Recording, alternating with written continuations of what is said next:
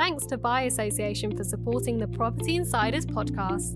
Buy Association is an award-winning investment company specialising in the UK property market. For more information, visit buyassociation.co.uk. Hi, I'm your host Charlie Fisher and welcome to the Property Insiders podcast. In this episode, we will look into how to let your property in the UK, with insider tips on how to find the right tenant for your property, the importance of staging, and the ongoing management of your property. I am joined today by UK Sotheby's International Realty, Associate Director Diana Tran, and Head of Residential Lettings, James Summers. Hi guys, how are you today? Yes, good, thank you. How are you? Good, I'm good, thank you. Good. Now, let's talk about letting a property in the UK. How does a homeowner go about choosing an agent to help them with the letting process? I think you want to pick an agent that, you feel that you can have a relationship as well. I think this is essentially your biggest asset, so a lot of the time people have a very emotional attachment to this. A lot of times they won't be, you'll have investor landlords that, this might be part of a larger portfolio, but essentially you want to know that the person that's looking after this and is going to be looking to find your next tenant that could be there in, I think, from 6 months to several years, that you feel comfortable putting your property in their hands. How does a property owner or a new landlord find a suitable tenant? Well, I mean, that's why you come to agents to act on your behalf. So, we will come to you and meet you or speak to you on the phone as to what your expectations are and why is it that you're wanting to rent the property. Is it purely to do with generating an investment income, or are you having to leave the country and you just want someone to take care of your property? It's very much to do with, leaving it to us as the agent to understand what kind of tenants you want as well.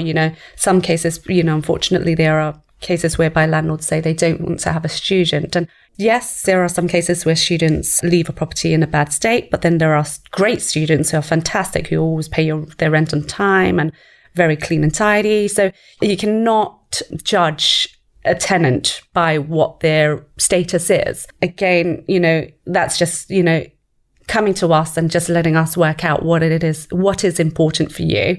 And then we will do the due diligence in terms of vetting the prospective tenants as to whether that is suitable for you. So again, nothing's signed and sealed. It's, we'll present the offer to the client, the landlord, and say, look, this is the profile of the tenant. And then they can decide whether they want to be, if they're happy with, going with that tenant. Again, like I mentioned, all is subject to contract and references. So everything is always up for discussion. Is staging a property an important process when a homeowner is renting out their property? Most definitely. Of course, first impression is always the last impression. Again, it's like, when you're going in for a date, for example, I love how we're referring these to relationships. You want to look your best, and, it's all about best in class too.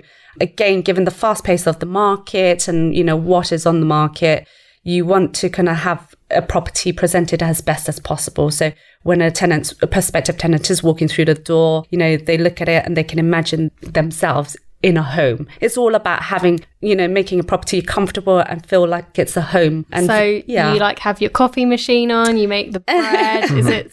In the ideal world, that would be great in terms of, having the coffee machine on and so forth. But it's not really like that when you're showing a property, unless you have massive houses. And I guess you get those more when you're out in the country, for example. In some cases, agents do that, but it's all to do with just ensuring the bed's made and making it feel like a hotel and, having the music on, building an ambience and, the candles and so forth. So it's definitely important for that.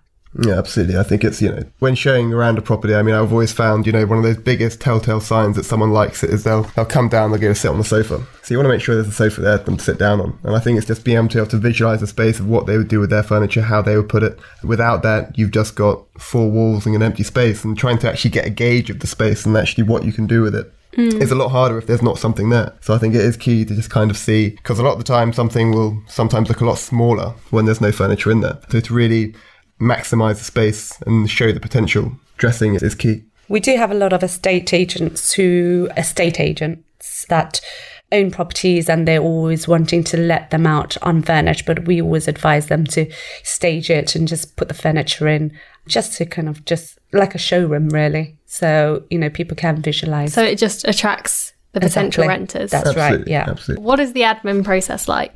This is for landlords, isn't it? Yes. Yes. Sorry, okay, yeah. So we've got our set of T's and C's, our terms and conditions. So, it's important that we get a landlord to read through those, a bit like a contract for a tenant, make sure they're fully comfortable with everything that's in there.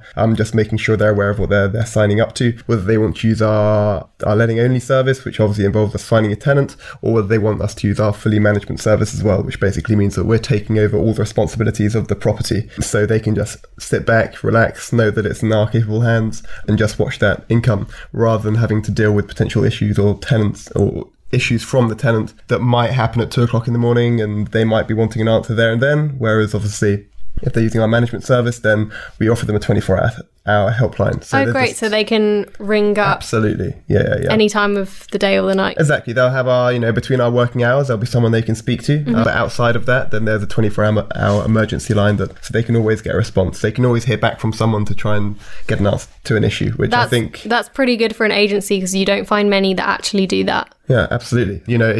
I think from a landlord's perspective, knowing that, there are going to be tenants which are more demanding than others. Some of them will just get on with it and do a lot themselves. Others will expect issues to be dealt with immediately, whether that's a boiler going or, a leaking pipe or anything. Something quite urgent. Something quite urgent, exactly. So knowing that they've got someone that's looking after their property, that they can contact someone and that's just immediately going to be dealt with, I think for them that's key. But yeah, we've got our T's and C's, so it's important that they, they're aware of what it is they're signing up for and, how we collect our fees. So they're aware of that as well. So all of that's included. And is Brexit affecting lettings? Yes and no.